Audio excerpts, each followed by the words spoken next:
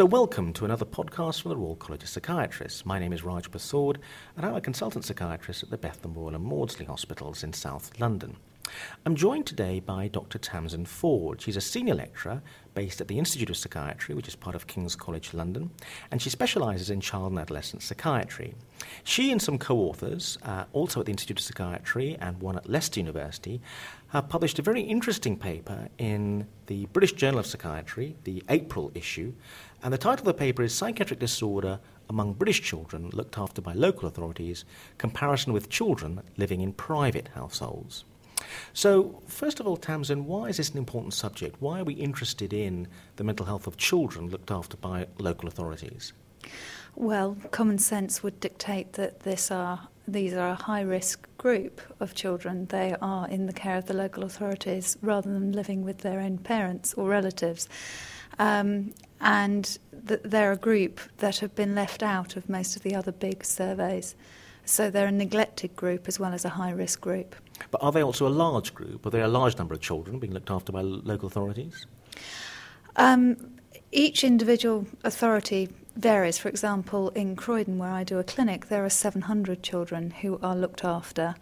I know from another research study I'm involved with in another part of London, there are about 300. So borough by borough they vary, but if you tot up all the boroughs in the country, there are a large number. Also, they have a very poor outcome as adults.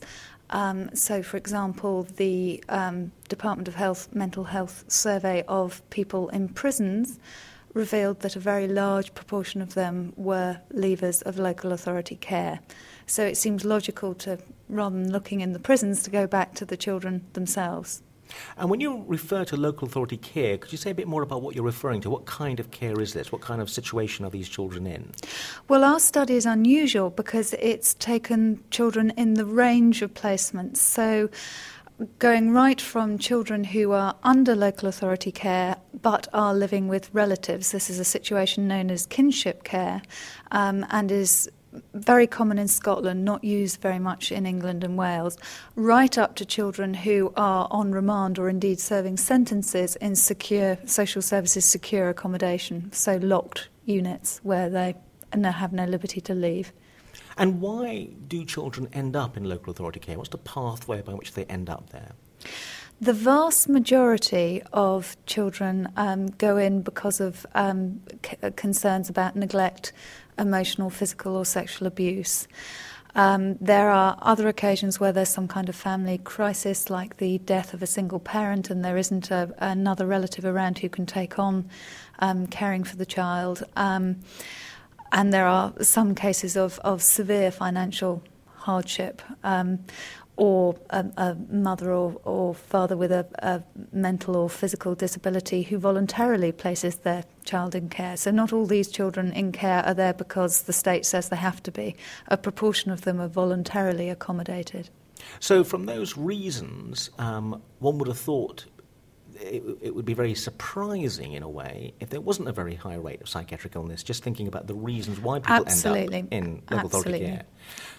But so is your study an attempt to determine whether we can tell the difference between the reasons as being the cause of mental illness, the reasons people end up in care, the kind of background, often the very troubled background these children come from, or whether it's the care itself, there's something about the local authority care which is causing a high rate of psychiatric illness? We couldn't look at that directly because we measured both at the same time. So it was a cross-sectional study, and in order to tease those variables apart, then you would have to follow people over time. But we thought it was important that we documented the level of psychiatric disorder. I mean, yes, it's not rocket science that they have high rates, but we don't know how high, and that's important if you're planning services. So, for example, in Croydon, where I work, they're introducing a specialist team for children who are looked after, but they've staffed it with 2 whole-time equivalents, which, if there are 700 children in the borough, according to our results, about 350 will have psychiatric disorders. Well, you know, the maths doesn't add up. So that there's a service planning element to this. But also we took advantage of the fact that this study used the same measures and the same team of researchers as big national studies of children living in private households. And so then we can start looking at the etiological factors, the things in people's backgrounds that might account for psychiatric disorder, to see how much was shared between the kids who are in local authority care and the kids who are living with their parents. And what comes out of our study is that, yes, the children who are looked after have very high rates of psychiatric disorder, although I should say it was under a half. So one of the take-home messages is over half of them are not doing too badly. They also had much higher rates of learning disabilities, so educational deprivation and educational problems than even the most deprived kids living in private households. They also had much worse physical health. And I'm sure there were lots of things that we couldn't measure, because one of the problems of studying children who are looked after is their historical background gets lost very quickly with rapid changes of social workers. I'm sure that there are other important risk factors that they have much higher risk for. But some of the issues to do with being in care, like lots of changes of placement, how old you were when you came into care, what type of placement you were in, all seem to be associated with having a psychiatric disorder. So there are hints there that actually we're not doing these children any favours sometimes. We're not looking after them well enough. Let's go back, though, to how you actually conducted the study. Let's talk a little bit about the methodology that was used. We used an interview called the Development and Wellbeing Assessment, which is an interesting research assessment, or at least I think so, because it combines the best of a very structured and therefore very reliable method with a more clinical, open-ended approach. So children, if they were aged 11 or over, and their carer were interviewed face-to-face with this structured interview, and teachers, if the child was in school and if they agreed, was sent a postal questionnaire which they could fill in.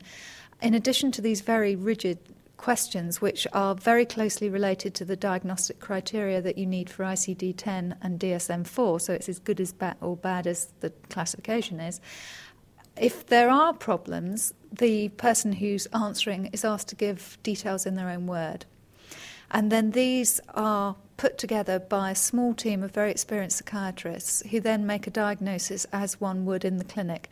Because the problem with trying to assess children psychologically is that you need several informants, because people are very different at school than they are at home, and sometimes there are reasons for that. But if you have 3 or 2 informants, they don't always agree with each other. And in research, you have a problem, because do you say that a problem is there only if the teacher, the carer, and the child says it's there, or do you say it's there if any of them say it's there? And you're obviously going to get very different rates of a psychiatric disorder depending on what you choose. And you can't really have a rigid rule for that, because that's not how life is. Whereas in the clinic, you make a sophisticated judgment based on the quality of the data you're getting. So maybe you have an adolescent a young person who denies any problems whatsoever, but they're sitting there with tears in their eyes, and their teacher says, well, their academic grades have plummeted, and their carer says that they're not going out and seeing their friends anymore. I would tend to believe the adults in that case and suspect that this young person was putting a brave face on things. But sometimes it's the other way around. The young person will divulge things to you that the carers and the teachers are unaware about. So you need to have all 3, and you need to be able to balance them in a sophisticated way. And I think this particular assessment was a very good way of doing that. And it was used in both surveys, so it's the same measure by the same team used in both surveys, which I think is a particular strength. And although the sample of looked after children, which was sort of just over 1,500, may not sound big, it is by way the biggest study of these children that anyone's done, for various reasons. They're an emotive group. People get very protective of them. At the time we were trying to set up this study, it was just after the inquiries in Wales into systematic child abuse. We had to go to every single MREC in the country because this was national. The photocopying cost over £26,000 and filled a room. And I think Howard Meltzer, who's one of the authors, actually had to go and present to several of the ethics committees. And of course, they all had different issues with different bits of it. So actually, it's a miracle that this study actually got done. And those kind of problems, and about who can give consent for these children, because some of them are in the care of the state. Is it the social worker? Is it the director of social services? Or if there are voluntarily accommodated, parental responsibility is shared by social services and the biological parents. It's a minefield, and people have actually just avoided working with these kids because they see it as too complicated. But I think that's unfair to this vulnerable group that has very large needs. But you also needed a comparison group, didn't you? You were comparing them with another group. Tell me a bit about the comparison group. The comparison group were the children from a very large Department of Health funded survey carried out in 1999 of over 10,500 children.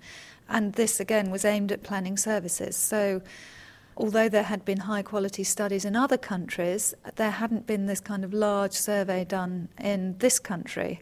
And the adult mental health measures had been used with young people aged 16 and up, but the under-16s we didn't know anything about. So children were selected via the Child Benefit Register, which is almost universally up to, I think it's something like 99.something% of parents will be collecting child benefit. When you calculate in sort of inaccurate records, we think we had coverage of just over 90% of the British population. So having got them via the Child Benefit Register, we selected them via postcodes and then spread it evenly over the countries, including the Highlands and Islands of Scotland. So interviewers were sent out a long way. So what age groups are we talking about? The national survey for the children living with their parents was for children of age 5 to 15, whereas children can be accommodated by the local authority up to the age of 18. So we did go up to the age of, 17. So we, once you were 18, you're too old, but up to 17. We kept them in the study. Although obviously where we compare the two groups, we take the 16 and 17-year-olds out. But there were some differences, weren't there, in terms of basic demographics between the two groups you're comparing? What were they? Well, the looked-after children were older, and that meant we had to adjust our analysis slightly, because the older you are, the more likely you are to have a psychiatric disorder anyway. But I thought there were also differences, for example, in terms of race. Well, I think the private household survey was very carefully selected to represent the population of Britain. So we aim for about 5% of young people and children from black and ethnic minorities, and that's what we got. Whereas the local authorities were fairly sure that the children in care are representative of the children in care, and yes, there was a slightly higher. It depended country by country. In Scotland and Wales, there were very few children from black and ethnic minorities, but in the English sample, yes, there was a higher proportion of children from black and ethnic minorities backgrounds, proportion by proportion. So what kind of psychiatric disorders are we talking about that you found a much higher rate of? The range, the absolute range. Being looked after was particularly associated with the types of disorders that have a kind of social construction, so conduct disorder or behaviour problems in lay language were particularly common, but also post-traumatic stress disorder. But I think the rates of the neurodevelopmental disorders such as ADHD and autistic spectrum disorders were also raised.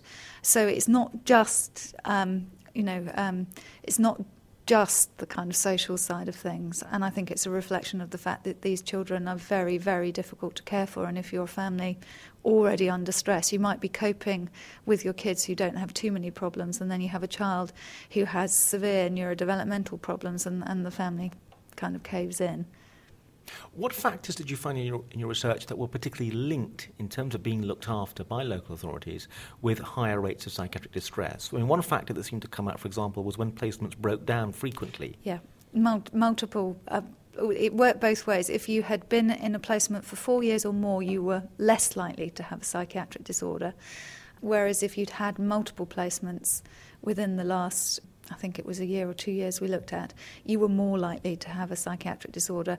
However, this is a cross-sectional study, and you can argue it both ways. It may be that the children and young people with a psychiatric disorder are more likely to bust open their placements because they're harder to look after. Or it could be that you're more likely to develop psychological difficulties if you've had to cope with a transition in placement. Or, as I suspect the fact is, it's probably a feedback loop, so that a child's psychological difficulties get amplified if a placement breaks down, but the placement is more likely to break down if the child has difficulties when they first go into it. These children, you said, often go on when they leave care to end up causing major problems to society. Do you think it's possible, because you would have met some of these children, to be pretty confident in the prediction that they're going to end up in prison, let's say? I mean, do you kind of see a train wreck waiting to happen, as it were? Sometimes, clinically, sometimes. But I think I'm constantly amazed at the resilience of the young people I see clinically. I do work a day a week in a team for children who are looked after. What was the most surprising finding? Well, I don't think any of it was terribly surprising, but I think it was very gratifying to be able to pull out and to show to people that, the educational disadvantage is there, the poorer physical health is there, just to point out the level of needs that these children get, because I think quite often these kids, they don't get a very, very good service from anyone. They cause mayhem when they're in school, so when they don't turn up, everyone heaves a sigh of relief rather than going out and finding out why they're not at school. Because they move around a lot, it takes time to get registered with a GP, their immunisations aren't often up to date, etc., etc., etc. So it was, because of the breadth of this survey, we were able to point at, just what a level of need there is out there for these children. But I was surprised by your finding of the relatively low rate of mental illness, actually, because previous surveys have found rates as high as approaching 90% of children in some kind of care in terms of the rates of psychiatric distress. Are you concerned that maybe your low finding is an artifact of the methodology that you deployed? Or are you confident about that No, number? I think we're fairly confident, as confident as you can be about a number. I think the studies that have found much higher rates, I think it's partly about the timing. Some of them were assessing kids as they came into care. Now, obviously, if you've just been removed from these family, and for people who don't work with looked after children, it might be very surprising to know that actually when they're 18, a lot of them go back to their families. So the bond with their family, even if it's a horrendous situation, is often very strong. So you can imagine at the point of being taken away from that, even if you're ambivalent about it, you're going to be in quite a lot of psychological distress, and it's not the best time to assess people. Whereas our sample was based on returns made to the Department of Health of children who were, children who were already in care. The other thing is that studies that have used dimensional measures as opposed to looking at disorder have found much higher rates. So we also looked at this. We used the Strengths and Difficulties Questionnaire, which is a brief dimensional scale where you can add up symptoms and get a score. And if you take being in the normal range on all 5 subscales, it looks at behaviour, emotions, prosocial, attention and concentration type issues, and peer problems. If you take the prosocial out, you can add all the other scales up. But if you're in the normal range on all those scales, we're saying that you have good mental health. In the children who were looked after, it was only 1 in 10. Whereas in the British household sample, even in the most deprived group, which are families who are really up against it, it was still 50-50. So 50% were scoring in the normal range. So I don't think we have underestimated the level of psychological distress. It's just that what we're talking about is disorder rather than positively good mental health. So even with the ones who wouldn't attract a formal psychiatric diagnosis, you're saying the rest of those often had very poor mental health. So what should clinicians, doctors, psychiatrists, psychologists listening to this who might deal with children actually in local authority care or be dealing with adults who formerly were looked after children. What should they take away from their paper in terms of what should change the way they might look at these clients or manage them? Well, I think there has been such a move to get looked after children teams up and running in child mental health services. I would expect most of my colleagues in child and adolescent mental health to be very aware of these kids. If they're not, I mean, maybe they don't need their own service, but I think they definitely need to get seen. And I think a particularly contentious issue for child mental health is the kids that are placed out of borough. And there are obviously huge fights which are resource-led about whether the borough the child lives in should see them or whether the borough the child comes from should see them. I think I would just plead with my colleagues to please just see them. These kids need a service because some of them have, for example, things like ADHD or post-traumatic stress disorder or depression for which there are evidence-based treatments. And actually some effective work from CAMHS might make the difference between a school placement that fails or yet another failed home placement. For my adult colleagues, I would ask them to have a think about the children at home for the adult patients they see and to think about how is that family coping, because one of the strongest indicators or risk factors for child psychopathology is psychopathology in the parent, because obviously you're less available to parent. So you're saying that parents who have a history of having been looked after themselves in local authority care, you feel there's a particular issue about the way they may be looking after their own children? No, I mean any parent with a mental health problem. Right. But I think particularly kids who have been looked after, when they have their own kids, they don't have a support network like other families do. Often they may not have a very good model unless they've been in a really good foster placement. They may not have a very good model of parenting. They are often very young. They're often living in poverty-stricken circumstances, so that before they've had the child, they're up against it, and then they quite often have sort of 4 or 5 kids in quick succession, which would challenge most of us. Dr. Tamsin Ford, thank you very much indeed. Thank you.